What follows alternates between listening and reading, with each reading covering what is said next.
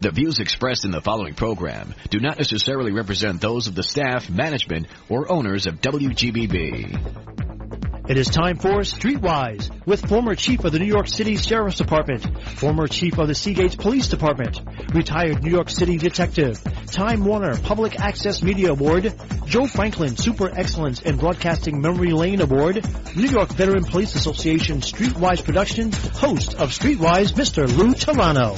Good evening and welcome back to Streetwise. This is Lou Telano, of course, and I got to tell you this, my guest who's sitting in front of me, it's a rarity because I've interviewed him several times in the last several years, and his timing for what we need now is a lot of his, let me put it this way, his forensic science. Let me tell you, let me just get right to him. He said you probably heard of him before because he's been here several times before, but from Austin, Texas, all the way sitting here in Nassau County and Merrick Avenue, him and his wife talked about several things. Let's go to New York, and I think we'll visit Lou Telano, and then maybe the Statue of Liberty, and then maybe the Empire State Building, and maybe the ferry and Rockefeller Center. But anyway, he took advantage, and I thank him for doing his city tour and coming to Streetwise. My pleasure to introduce. He's the Clinical Forensic Psychologist, and by the way, he might be doing a syndicated show. I think he is. It's going to be Mainstream Mental Health Radio, but we'll talk about that again. Professor Dr. John Yuba, welcome to Streetwise. Well, thank you for having me here, Lou. I appreciate the opportunity, and I wouldn't have missed this for anything. Well, I'm glad you're able to jump on. Plus, the first time on the Long Island Railroad, I understand. Well, for my wife. I had friends out in Port Washington back in the day, and we would ride in and out all the time, and, you know, it's still amazing today. Right. It was a little different back then, graffiti on the trains and stuff like that. It's been a while, but I'm impressed with how much cleaner everything is. It's still very efficient. Glad to hear that. And it's very enjoyable for my wife and myself to be able to do that. So I'm going to say thank you because I'm part of New York. At least I think I am. But, you know, there's so many things to talk about. We just talked about it before in the green room. I didn't realize it. Homicides, suicides, Dr. Huber, occurring all over the place. And when I say all over the place, 2 recent high-profile suicides occurred.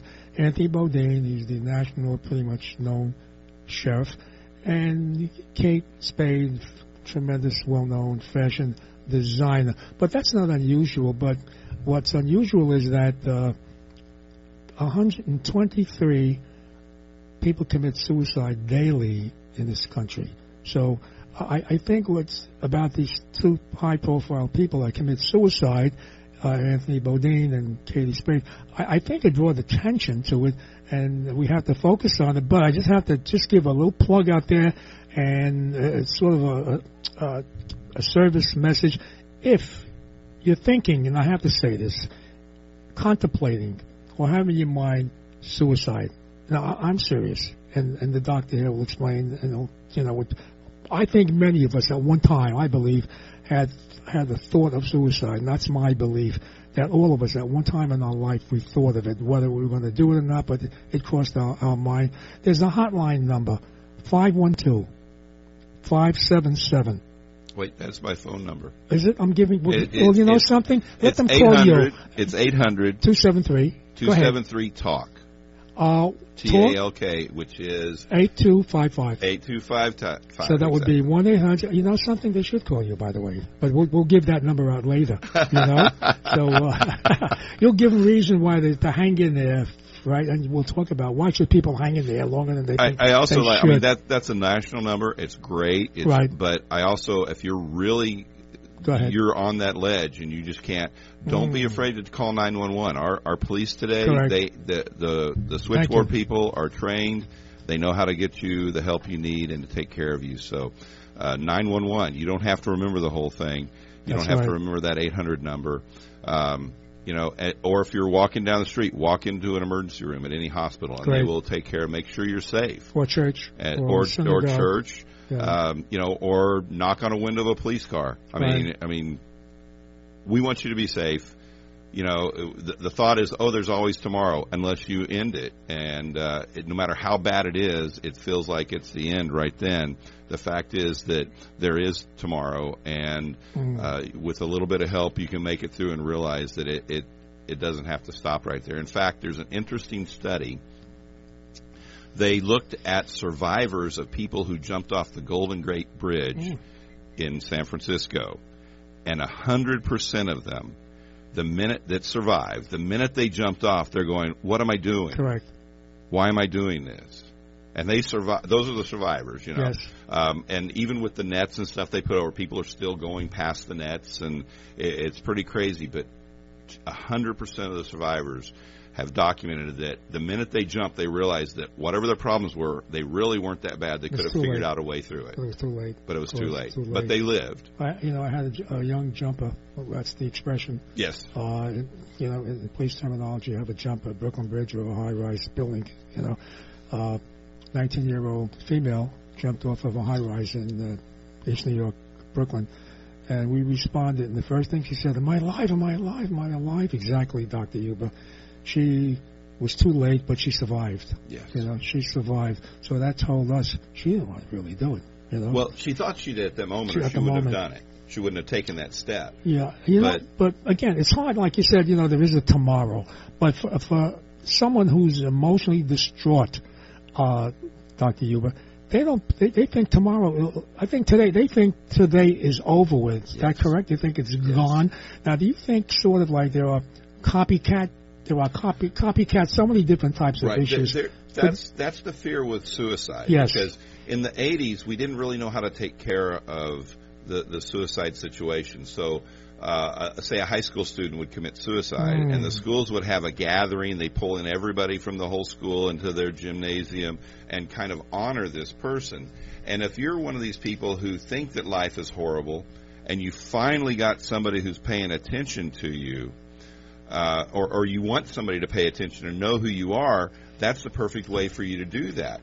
So what happened is they would have these celebrations for this person who died, and all of a sudden they started having a rash of suicides. So we found out, okay, quit celebrating it. It's like this person passed. If you need to talk to the counselor, they're available for you. Let's go on with school. And it kind of subsequently suppressed a lot of those reactionary suicides.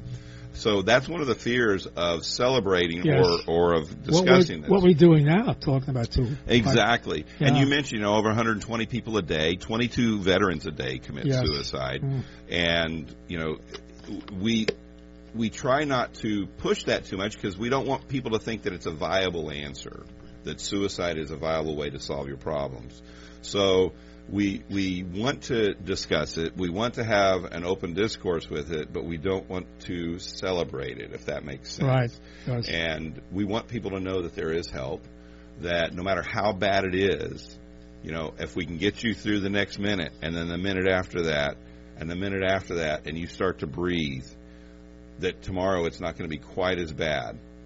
And it may just be a fraction less. But you're going to wake up one day and it's not going to be that bad anymore. Well, that's why usually there's almost a copycat in serial killers, even things like that, of mass shooters, or and I'm concerned about we're giving this, like you said, we're sort of giving it a celebration, and people could think that's okay. A lot of the young people, they think they have all kinds of issues, and the young people will commit suicide together.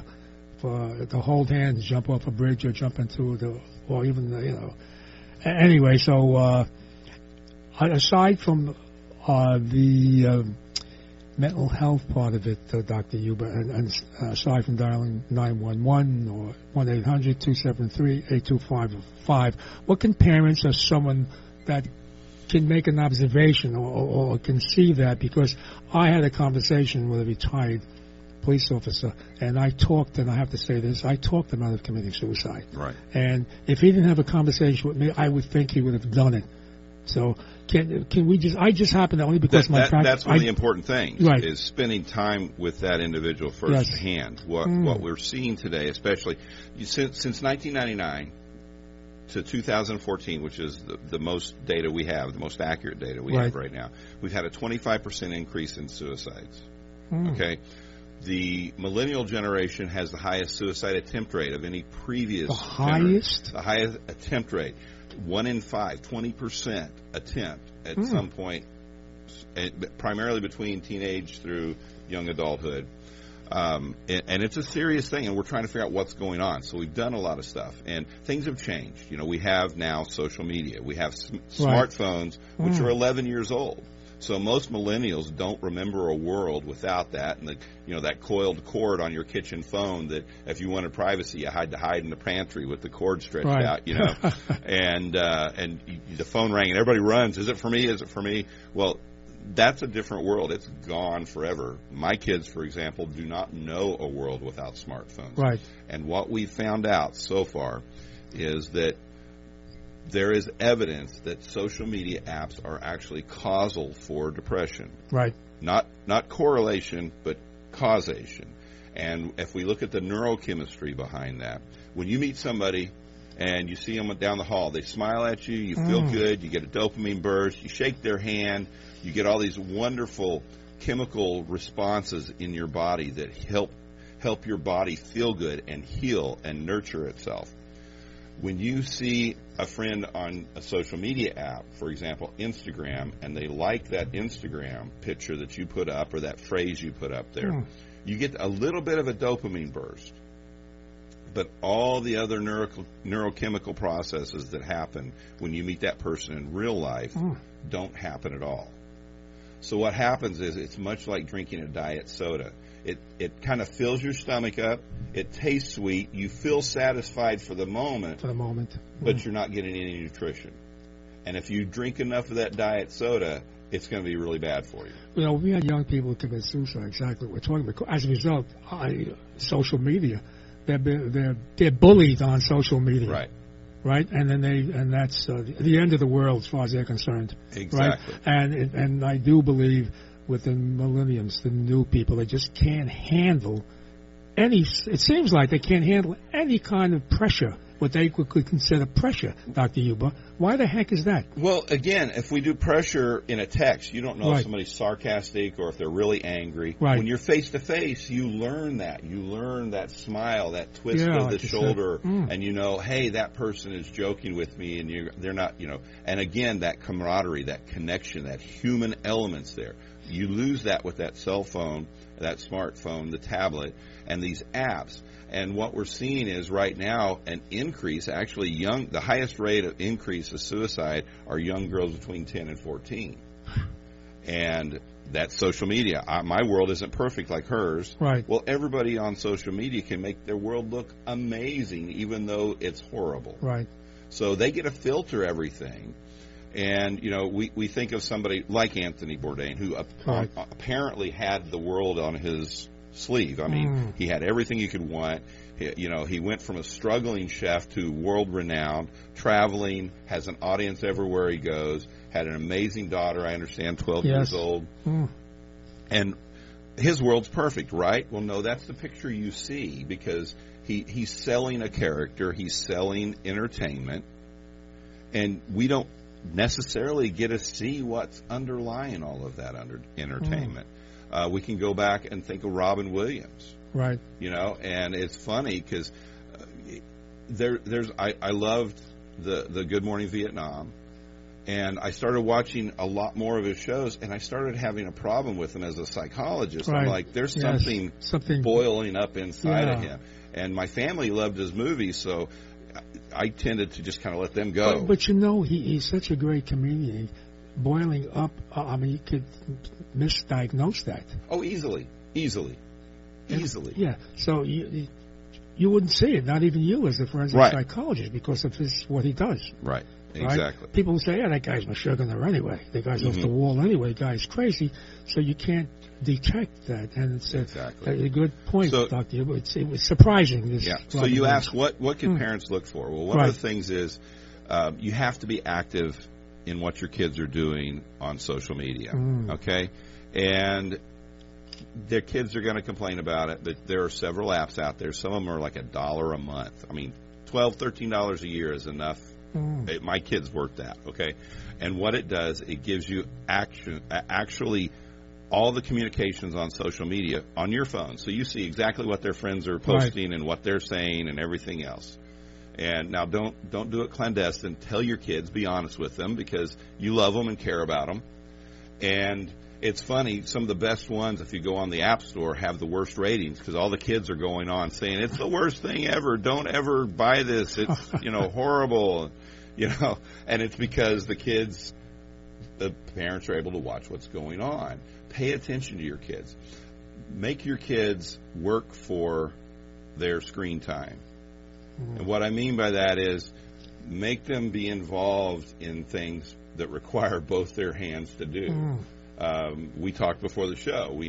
My family's big into martial arts. Well, one of the things my kids give me in exchange for access to their cell phone is martial arts time, is music time. They play piano and guitar and sing, and they do activities that preclude them and keep them from being on their phone. We know that if they have 7 or more apps, statistically, they're 3 times more likely than the average person to be clinically depressed. Not just suffering from depression, but actually be clinically depressed. There's several hundred social media apps out there.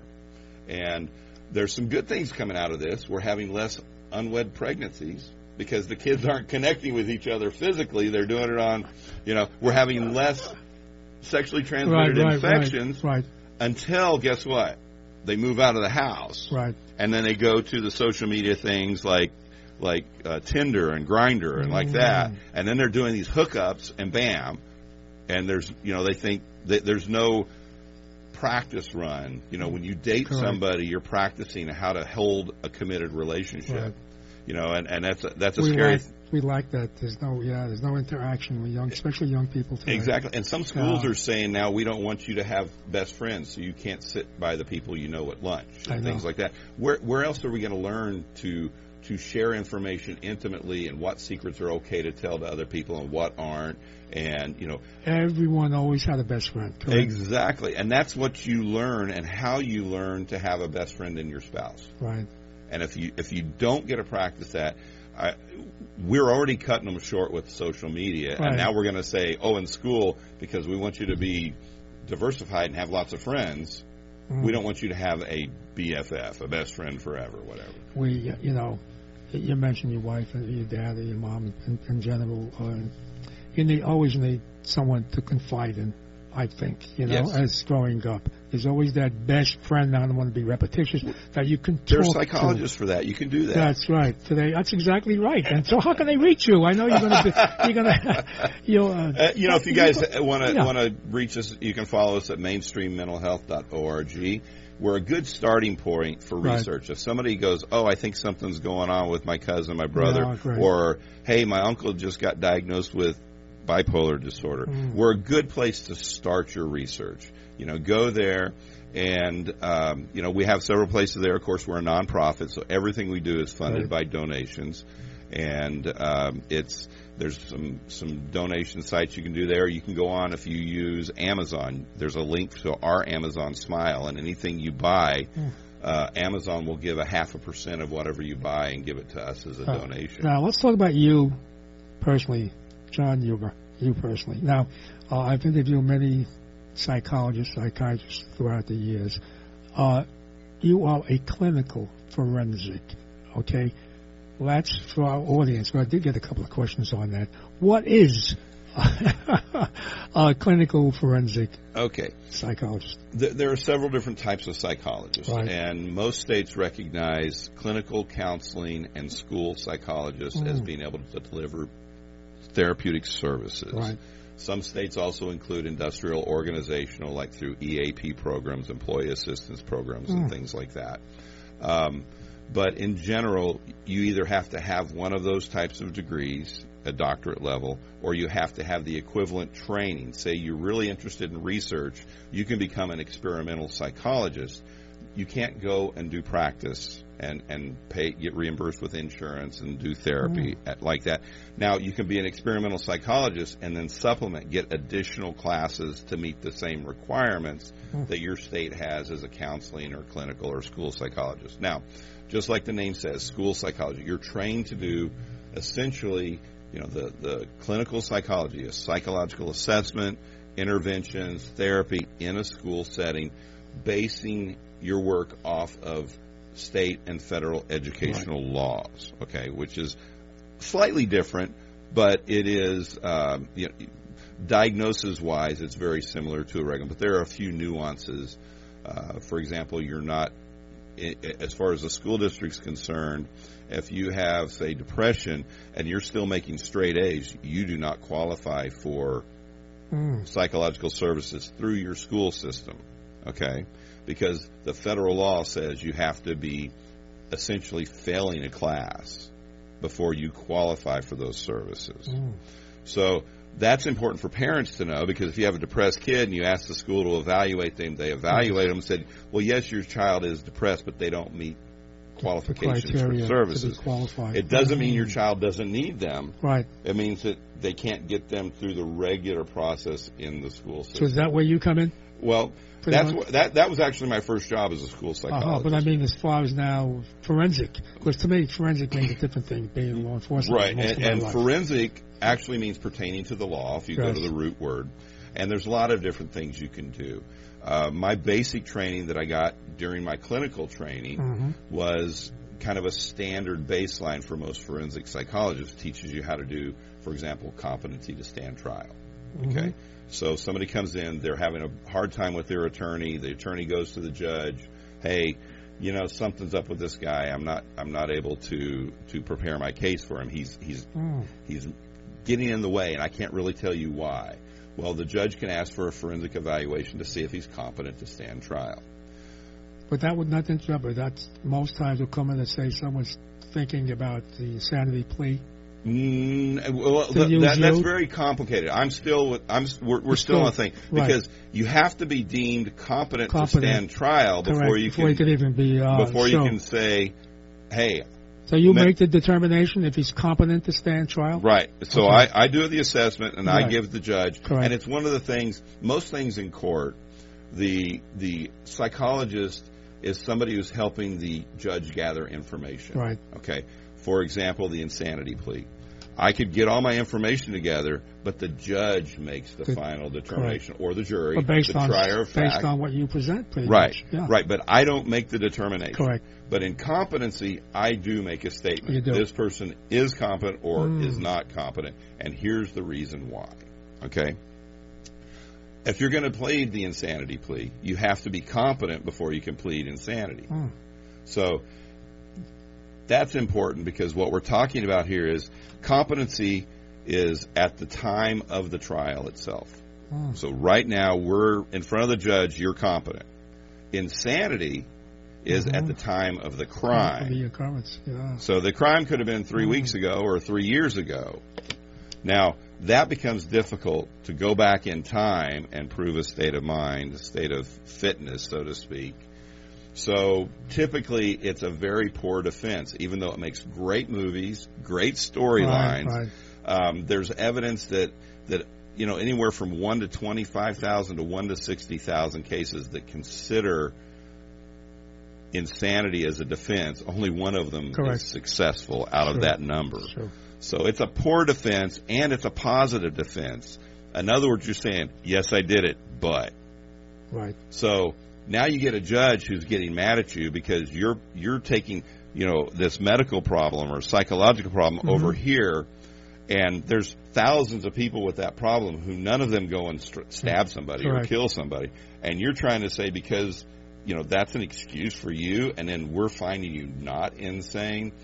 So now they tend to throw the book at you, whereas before they might have, negotiated a lesser time or sentence if you'd have just pleaded guilty. Now they're saying you're not only basically slapping the court in the face saying I'm smarter than you, but you're offending all these people that have a real mental health issue. Now, who would reach out for you in the court system? Would be the defense?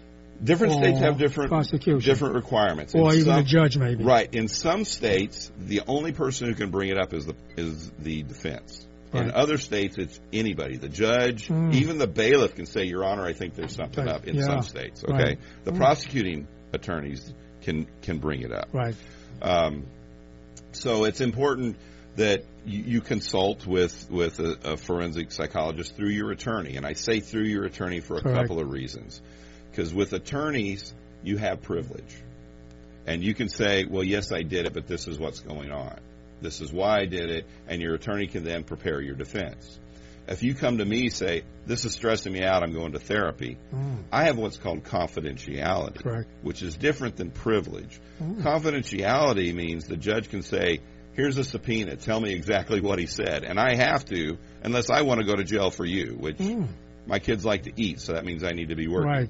So that's not going to happen. So whatever happens with mental health confidentiality? I mean, if the judge gives you a subpoena, you have to fess up on what you've... okay, 90... Actually, every time I've ever gotten one, knock on wood, so far to this day, I have replied with the judge saying, okay, Mr. So-and-so or Susie Johnson, whatever, who I'm making these names up, has been present for 17 sessions over the last X number of months. She has been compliant with my request. She is not late on any payments. Everything's paid for. And other than that, if you have a specific question, please address that specifically because I'm trying to protect my patient-client relationship. And I have not had a judge come back and say, no, you have to come up here and stand in court and testify to this fact. Now, I've had clients come to me and say, okay, I'm working with my attorney, and my attorney would like you to come in and talk with me. And at that point, I am a witness of fact. I can only talk about what's gone on in my therapeutic thing. I can't be the typical forensic psychologist at that point. I can't evaluate them and say they're not competent because I have a different relationship with that patient at that point. So usually when I get contacted, a patient will call me and say, hey, I'm going to court and I have this and I need you to assess me. Sometimes they'll say, my attorney says for me to call you. My first response to them is, please have your attorney call me first. Because that confidentiality versus privilege is different. If I get hired by your attorney, I am a consultant for your attorney, and he or she is my client, not you. So now I have privilege because I'm protected by your attorney relationship. Wow. My guest is clinical forensic psychologist, Dr. John Yuba. If you want to call in, 516-623-1240. That's 516-623-1240. A question for the famous clinical forensic psychologist he's going to be syndicated soon. And so, listen, not just Streetwise here in New York. Dr. John Yuba, do you think this, for an example, it's amazing to me how a group of people, I want to get a little political if you don't mind, how a group of people can have a narrative, for an example, and which turns out to be sort of a hatred like I've never seen, and I hear this all the time. This last presidential race is like a psychosis for whatever, It's like a group of people all need your help. In other words, there's such a hatred, I have to say, it's for Donald Trump, that it's not just, oh, I don't like this president, but it's a hate where it gets so bad that some say, well, I'd like to see him get assassinated, or I'd kill him myself, or I wish he would die. That's how, and these are people, average people that you would think, are not off the wall. So what happens to an average person who gets so politically, I don't know, is it insanity, temporary insanity, whatever the heck? What's your thought on that? I think it's more like groupthink. Groupthink. When you sit down and talk with a person, and you and that person are negotiating and trying to work something out, you can come up with a solution. You get 5 or 6 people in there, now you have a committee, you'll work for weeks and not get any response that's even halfway appropriate. Why is there's like a group hatred then, it seems like. It goes off on tangents, and we start getting emotional. And when we get emotional, our brain does the fight or flight thing like our body does. And the blood flow goes from our frontal cortex, our new brain, in the front, and it goes into the limbic system where all our emotions are. And so it basically starves our logical centers in our brain. So we're not thinking clearly. So they're not thinking, but your emotions are running amok and they're getting juiced. And, okay, that takes over pretty much. Yeah. I got Johanna on the phone for Dr. John Huber. Yes, Johanna. Hi, Dr. Huber. Nice talking to you. I don't remember who quoted this, but I think it's very appropriate about suicide. Everyone you know is fighting a battle you know nothing about, and be kind. Now, I wanted to ask you, do you have any long-term studies on the theories that you have of how you can prevent children from becoming suicidal or adults? And do you have any idea why people who are so successful, wealthy, and they seem to have everything that you could want, why they take their own lives or a feeling of no self-worth? Oh. Well, I have had the privilege of working with some people who go nameless, but they're famous or wealthy at different levels. And one thing that I've learned is money's not good, it's not bad, it's a multiplier. If everything in your world is going perfect, money just makes it that much better.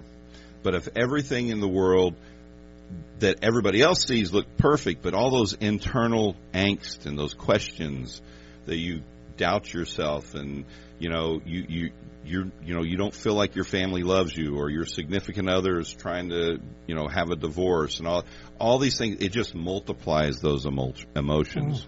And it becomes overwhelming. And the rest of the world, they don't see that. They see the outside picture. Right. They see, they live in a big house, a mansion, they have maids, they're on national television, they do all, and they don't see the struggle inside, because the emotional struggle. Exactly, because it's so much easier to hide it when you have that money. Yeah.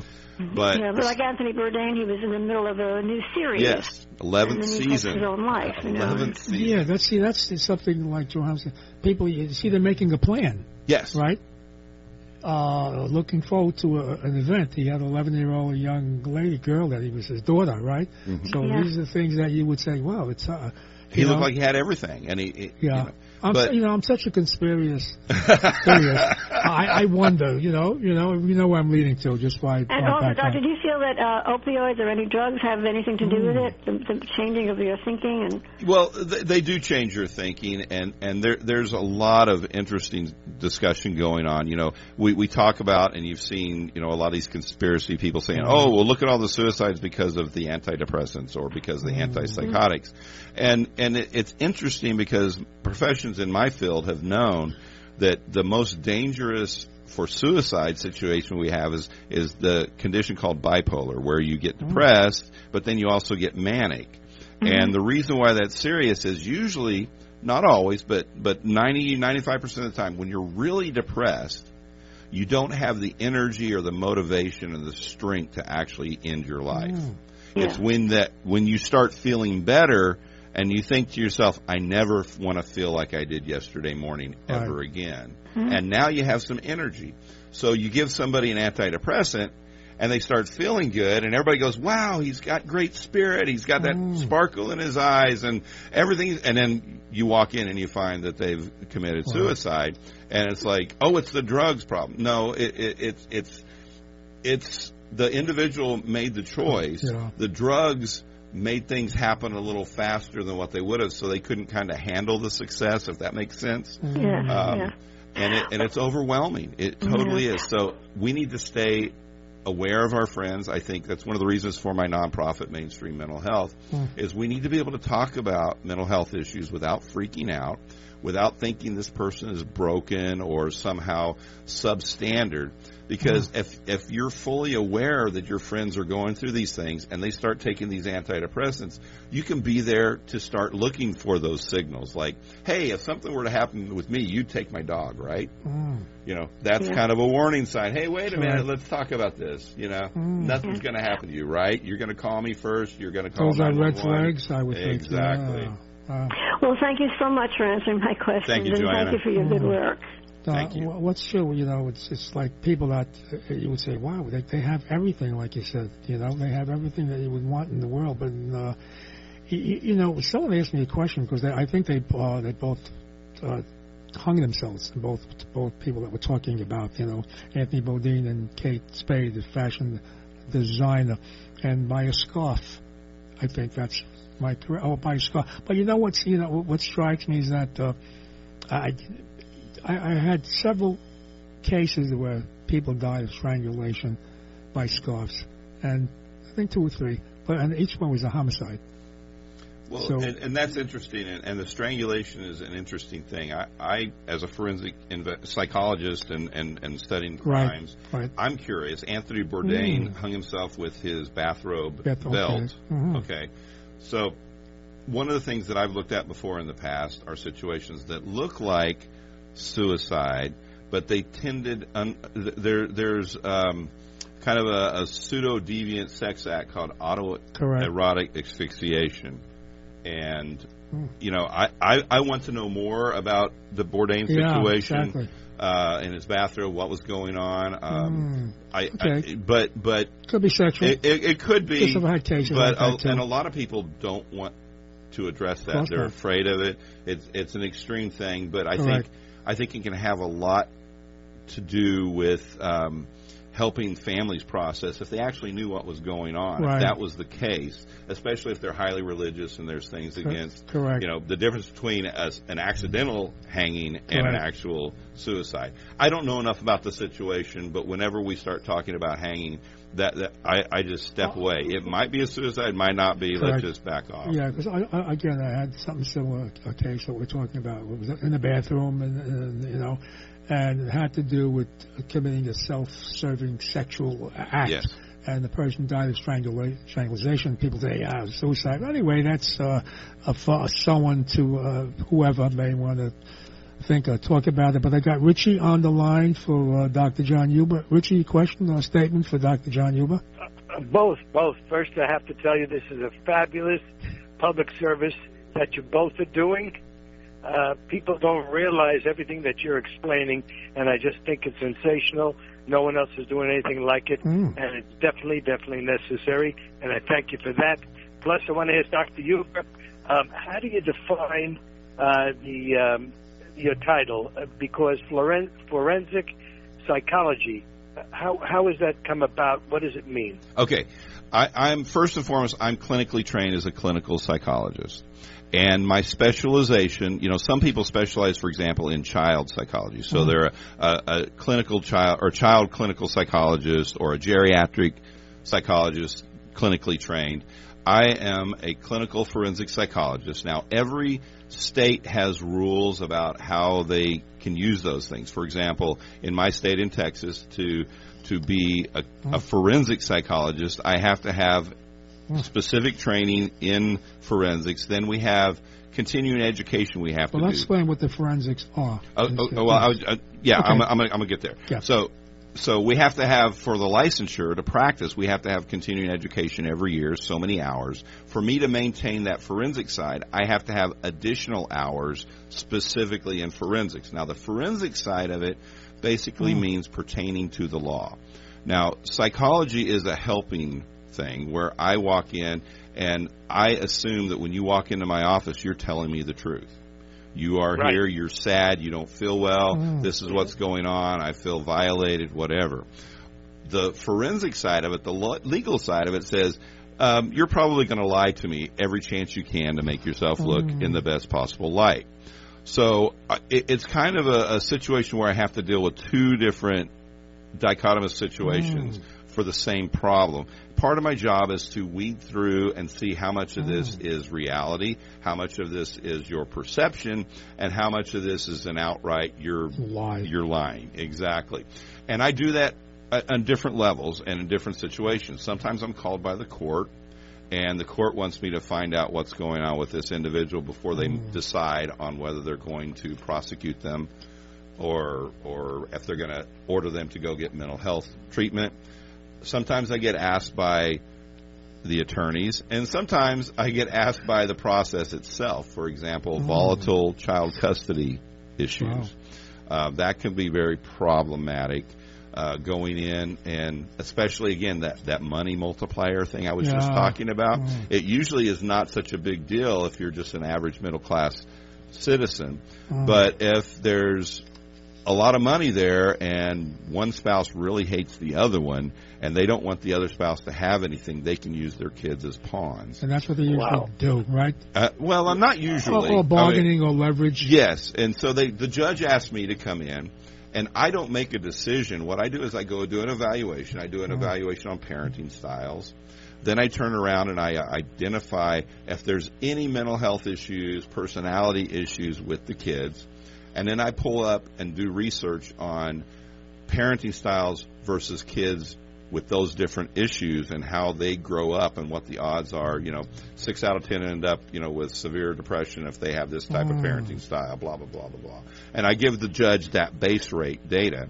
And the judge then takes it and he makes a better decision. I don't make a decision who gets the kids, but the judge now is better informed.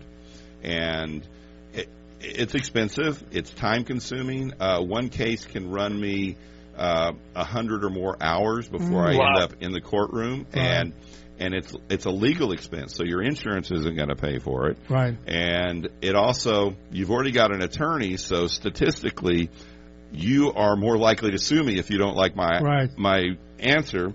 So my liability goes up. So it is a very expensive thing.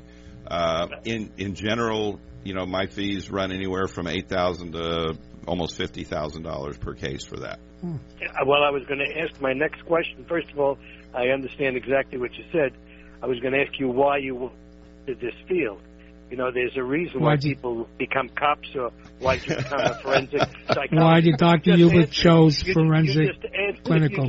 Yes. Well, actually, that's not. I actually turn a lot of those cases down because I like to sleep at night, and I lay awake and worry about what's happening with these people. Right. And, at the same time, I do it because do I want somebody who's a hack and doesn't know what they're doing trying to do this and maybe making the situation worse? Wow. So, you do a great public service, and I'm going to leave you with this. You have a fabulous voice. Whenever you're ready, you could have your own rock and roll show. You'd be a great ditch jockey or talk show host. Fabulous voice. He is. Yes. A great voice. Thank you, Richie. Everything you're doing, great public service for both of you. Thank you, Richie. But awesome. Richie, speaking of talent, he's got 2 talented young children, and they're into music, and they got a little taste of Billy Joel there from his son. You would think it was Billy Joel. And they're also, what's great about Dr. John Yuba, he's armed and dangerous, black belt, black gun, and his the family also, and which is leading me into a big question with children and guns and Second Amendment and I don't know, these young children, and they did these walkouts in school. I had them here in the show, and this group, what we talked about, a group gets together like these young children. They thought by walking out, and their slogan, the logo was never again. So they assumed they walk out, and they thought they were going to make a point. And right after that, 3 weeks later, we had another school shooting. So is there for these young kids who were brought up in this new millennium social media world that we're talking about, and there's no communication yet, they're able to communicate to walk out of school, and nobody should carry a firearm. What are your thoughts on that, if I'm answering the right yes. question? Okay, so first of all, being a forensic psychologist, I learned a long time ago that if I'm going to stand up in front of a judge and make a recommendation, I better have the research and the data behind me. And it doesn't necessarily matter what I personally feel. Yes. Okay? I have to go by the data, because if I go by my feelings, I'm going to lose because the other side's going to tear it up, or I'm probably going to make an irrational decision based off emotion. Now, to preface everything we're getting ready to talk about with that, okay, I may not necessarily personally feel a certain way, but I have to go by the data. I have to go, if I want to try and protect somebody, I want to look at the data and make the best decision possible. And the first thing I'd like to say is I'm impressed with these kids' energy, their drive to do this. I think it's amazing. We haven't seen that from kids in a long time. Right. The fear I have is they're the first generation that's actually rallied and protested to have their rights taken away. Their own rights taken away. And their own personal rights. Correct. And the problem with that is maybe they're okay with the gun rights, and so they take away gun rights. Which one are they going to take away next that they won't be able to stop? The real reason for the Second Amendment is to stand up to our government, period. I mean, if you go back... So this is the first time in history that I'm aware of, yes. Both aware of. I'm around a few hours longer than you. But I never heard this. And that scares me. That scares me. And I love the energy. And I think what we should do is... Put that energy into research. Have these kids go in, research this. And what I know as a criminal researcher, that crime is opportunistic. Yes. A criminal does not want somebody to stand up to him and say, "Hey, stop," because they know you're going to retaliate. You're going to try and defend yourself. They want ease, convenience, and quickness. So if we have a place that is easy target, in other words, nobody there can defend free gun zones, for example. Exactly. Then that is a bullseye. Right. And we think about it. Every president that I can recall has protected their family and children with guns. Right. If it's not a deterrent, why do the president's kids have those and mine can't? Why the bodyguards? Why the Secret Service? Why cannot my kids be protected by those same guns? Correct. And it creates a soft zone, a target. Yes. Every mass shooting we've had has been in a soft zone. Yeah. We have, I believe, 20 states that have no restrictions on handguns and rifles and shotguns. And my understanding is not one of them has had a mass school shooting. Right. I know there are researchers out there. I'm talking about a real mass shooting, not somebody shooting a gun at a gun range and it ricochets and hits a window on a school, and now it's a school shooting. Right. I want, 4 or more people, victims. Right. And we haven't had one at a college like that. In fact, if we go back and look historically, and none of this is happy things to talk about. I mean, it's not. I mean, this is a fearful thing. That's why we pay much attention to it. It's on average less than 300 of these deaths a year from the mass shootings, whether it's in a school or workplace violence, that type of stuff. But we have between 36 and 38,000 homicides every year. By handguns. So we're talking it's 0.1% of all the homicides that are going on, but it makes up 99% or 98% of everything we talk about with homicides in the media. So we're driven to believe that that every kid's going to die when they go to school tomorrow. Right. And that's not a reality. You're more likely to actually be bitten by a shark than you are to die in a mass shooting. Right. So, well, I mentioned this before on the show, is that you mentioned committing a crime by opportunity. Bank robbers, if there's 2 banks on a block and one has a bank guard and one doesn't, what bank are they most likely to knock off? Exactly. And again, I don't want kids dying. I don't. Well, let me say this, if I can. I don't want to put you in the spot, so to speak. As you know, I mentioned several times, I believe school faculty should have firearms. I believe if they choose to. I don't think they should be forced to. Guidelines. No, if they choose to. And if they do the training qualification, of course. But so as opposed to so much opposition, well, teachers are there to educate, not to buy a gun. But they also have a sworn oath. They're also mandated reporters. Yes, exactly. Right? And so they have just like I am. Yeah, exactly like you. I mean, so they have an obligation. So you have to look at that also. But they're obligated to teach, obligated to protect their children. So, but again, if a teacher doesn't want a gun, I don't even want to carry a pocket knife. You know what I'm saying? I mean, I want them. I want their rights respected too. Right. It has nothing to do with Second Amendment or any of these other things that they're talking about. But I believe it'll. And I've said this. When I said it a week later, we had another school shooting. And again, I'm sorry to say what's going to happen again. We have to. Not Dr. You were saying this. I am.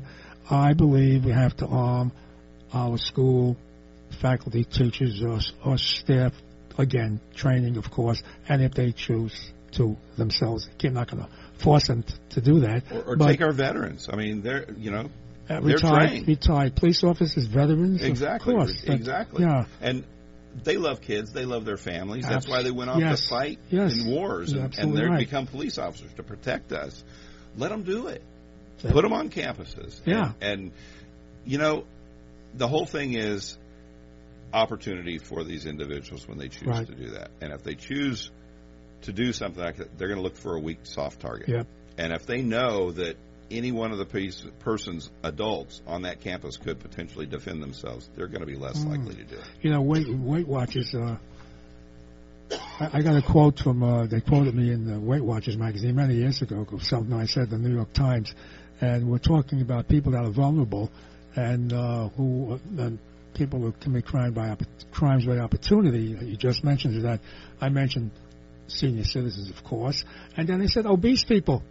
I said people that can't run and chase you, people like women that are 300 pounds, you know. So what they did was they took, and they were saying, you know, also being in shape can prevent muggers from stealing your pocketbook. You know, it was in the Weight Watchers magazine. They took it out of the New York Times when I was but interesting, it's true, because they're not going to grab or mug somebody that's in shape that may want to chase a purse snatcher, you know, knock an old lady down, but it's very true. And even if these kids, and you would know, obviously, if they have some sort of mental problem, do you think they would go into a school, Dr. Yu, if they feel some of the faculty may be armed with their state of mind? They're less likely to do that. Less likely, I think so. You know, if they're suffering and having emotional issues, typically you're statistically more likely to be a victim of violence than a perpetrator. So just because somebody has it doesn't say, oh, they're definitely going to go out and hurt somebody. Right. What we see is there's basically one commonality with all the school shootings that we've seen so far, and that is an absentee parental figure, primarily the father, and a domineering other parental figure. And I'm going to sit there and tell you there's hundreds of thousands of kids out there who have that situation, who have a mental health issue, who don't do a violent act. So there is something special out there about these individuals who do that. And again, it goes back to being able to discuss mental health issues and the reason for mainstream mental health. We need to know the history of these kids. We need to know, because I talk to parents all the time, and we diagnose, your child has, you know, he sees things other people don't, and we diagnose them. They get a diagnostic definition, so we present it then to a psychiatrist, and we start getting interventions and treatments. But then I go back and I say, okay, tell me about your child's childhood. Oh, he was normal. You know, because they don't want, they hide things. Oh, he was a little eccentric this way and that way. Like any other kid. Exactly. And the problem with that is maybe they really were. Yeah. But the problem with that is early intervention. Okay?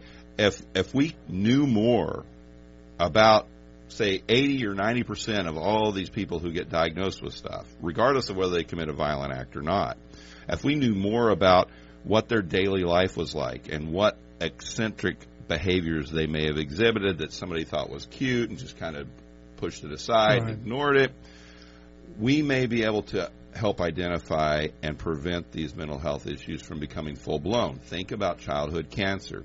Late 70s, early 80s, if you got childhood cancer, survival rate was 15 to 20%. Today's survival rate's around 85%. Why? Because we studied what was going on with the children before they actually had the cancer.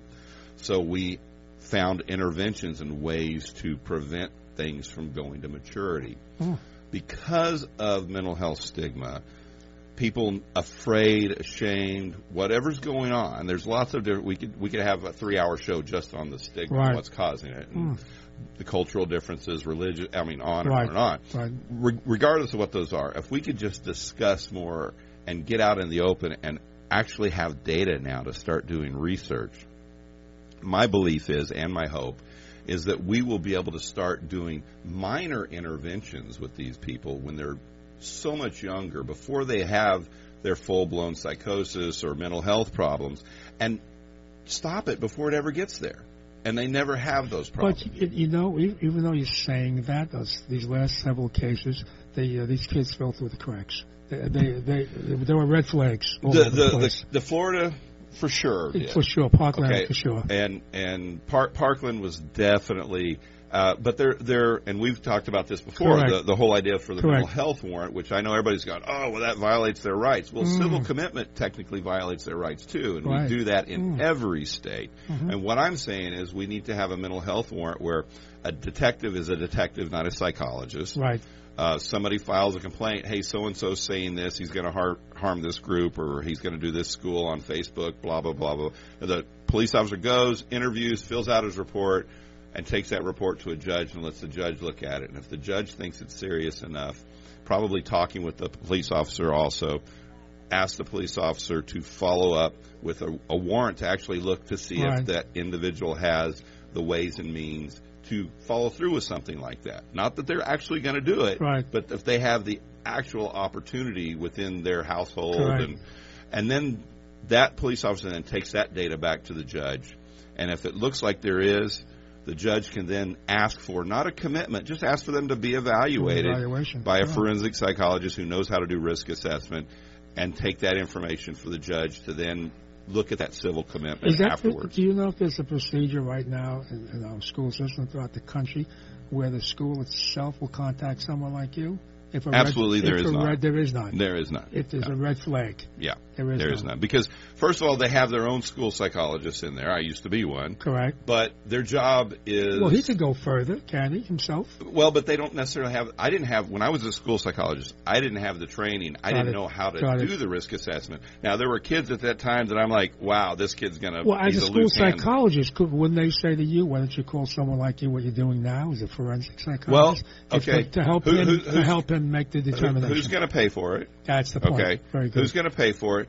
Who's going to sign off on the outside person doing the evaluation? Who's going to make the complaint? Who's going to make the accusation? Right? Exactly. And this here, first of all, we leave it in, who do we call when somebody makes a threat? The police. Okay? Yeah. And we leave it in that arena. We don't actually move for criminal charges on this person. So we're keeping their record clean that way. And we're just moving forward with basically another form of that civil commitment.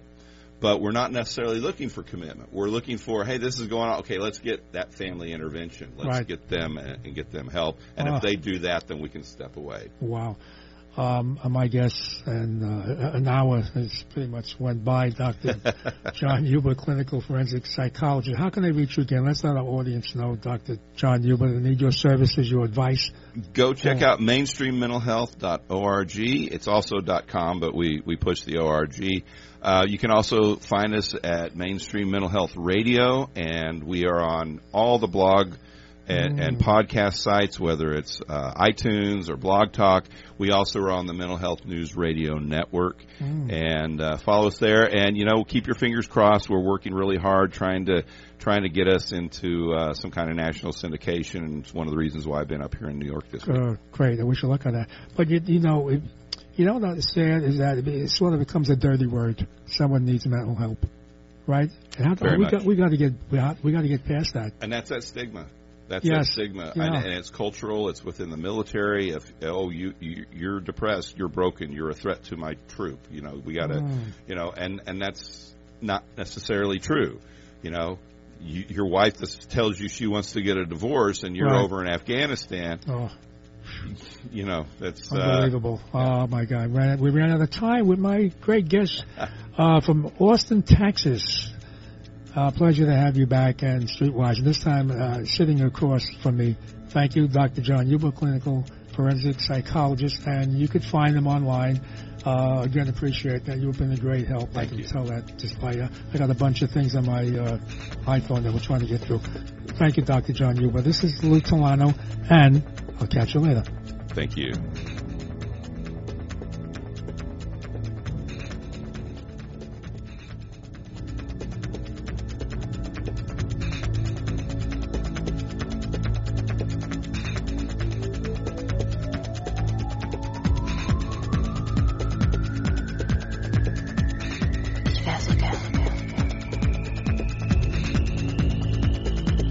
You've been listening to Streetwise on the station that serves your community, WGBB